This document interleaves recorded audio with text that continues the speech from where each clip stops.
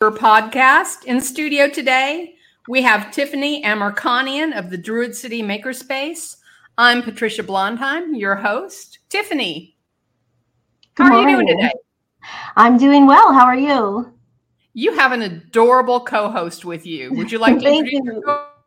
I've got my 5-year-old Aithlin here, my mini maker, co-hosting with me. That's awesome. So tell me about your business. Tell me about the Druid City Makerspace. Sure. Druid City Makerspace started as a late night COVID conversation about how when we all slowed down, we turned to hobbies. And wouldn't it be really neat to have a whole bunch of hobbies in one place so the community could come together and try a bunch of new things? And so we developed that. We have a lot of different things you can do at Druid City Makerspace to be creative and try to pick up a new hobby. I think that's fantastic. Now, what you probably don't know and the listeners might not know is that this is the exact same way the Good Neighbor podcast came into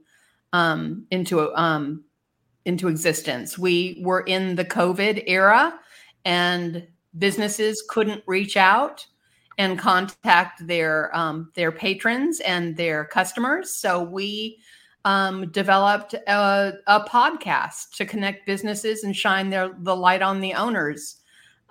So we're really happy to be sharing the same origins with you. Absolutely. You heard about our journey. Tell me about your journey. Sure. I have crocheted my entire life, and that's always been a stress reliever for me, and I've kept it as a hobby. I gift things, I don't sell them. And so we were talking about all the different hobbies that we could have. And my husband and I had inherited everything you need to do stained glass from my grandfather. He did that my whole life growing up. So we inherited everything we could possibly use. And so during COVID, we set up a studio in our garage and learned to do stained glass. So just that love of hobbies throughout my entire life, and then having access to everything I needed to pick up a new hobby got us thinking about creating this maker space. So we spent the next year and a half basically collecting everything for the maker space, driving all over the state of Alabama for Facebook Marketplace finds and everything like that, so that we would have a wide variety of equipment. And after we filled our garage and our house and a few storage lockers, we decided it was time to open. So we moved everything in downtown Tuscaloosa, and the makerspace opened. Well, is the makerspace for artists, or is the makerspace for people who don't know a thing about making things? It's really for anybody. We host local artists to teach workshops because I do not have the skill set to teach a wide variety of things. I teach stained glass myself, but we really are geared toward people that want to try something new and aren't afraid to kind of dive in deeper or see how all of this different equipment can work together. So we have people that have never tried something, trying something new, but we also have had local artists in using the equipment. For example, we have a laser engraver, and a local artist brought in her oil painting and wanted to etch onto that oil painting her aunt's handwritten letter. So she brought in an old oil painting, and we tested things on the laser and got all the settings right. And now she has this painting that she had done, and we're able to etch on her aunt's handwriting. So it just completed her piece.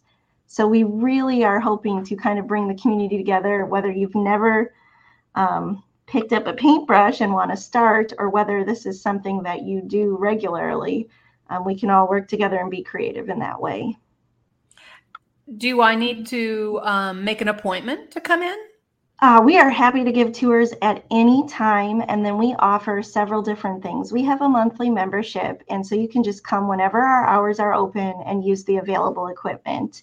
And then we also have classes that change monthly, and we just ask that you register for those on our website so that we are prepared for the specific number of people. I mean, there's things I have to prep for each class, and when different artists come in, they need to know how many people. But we're happy to always give tours, and I'm also working on expanding to have more drop-in projects where if you want to do something creative but you haven't planned ahead and signed up for a class, there's something there for you to do.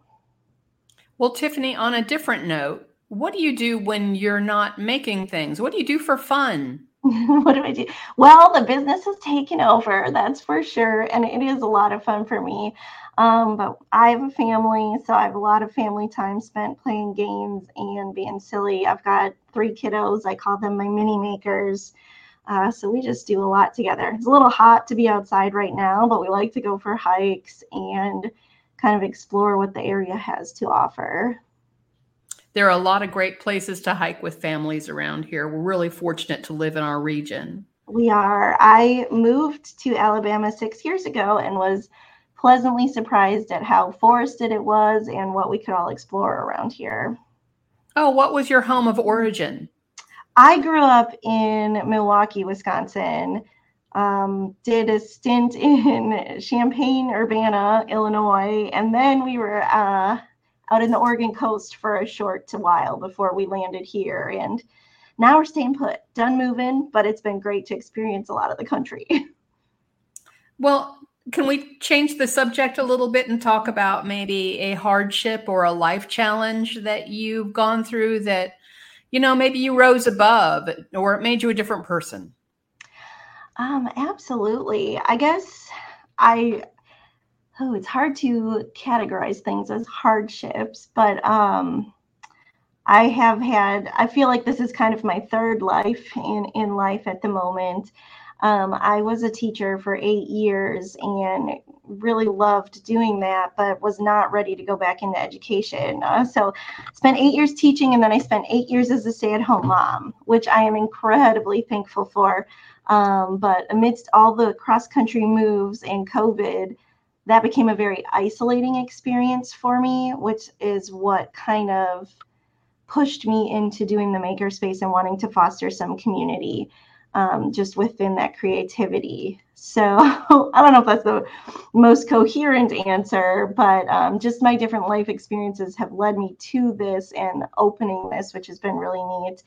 But it's great because it is a family business, so the kids spend some time there and are learning to be creative. And I'm just getting to know this community more and more, which has been wonderful. I think that's beautiful. Everywhere I am in the community, I end up seeing you, don't I? Yeah, we have run into each other quite a few times lately. You're everywhere. So you've manifested this great experience for yourself and your family. What's the one thing you wish our listeners knew about your business that maybe you haven't mentioned?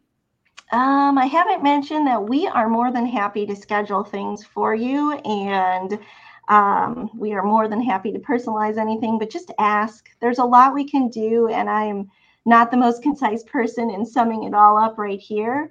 And don't be afraid to try something new. There's so much that can come out of that, and we really are trying to be encouraging to give everything a go and see what you enjoy.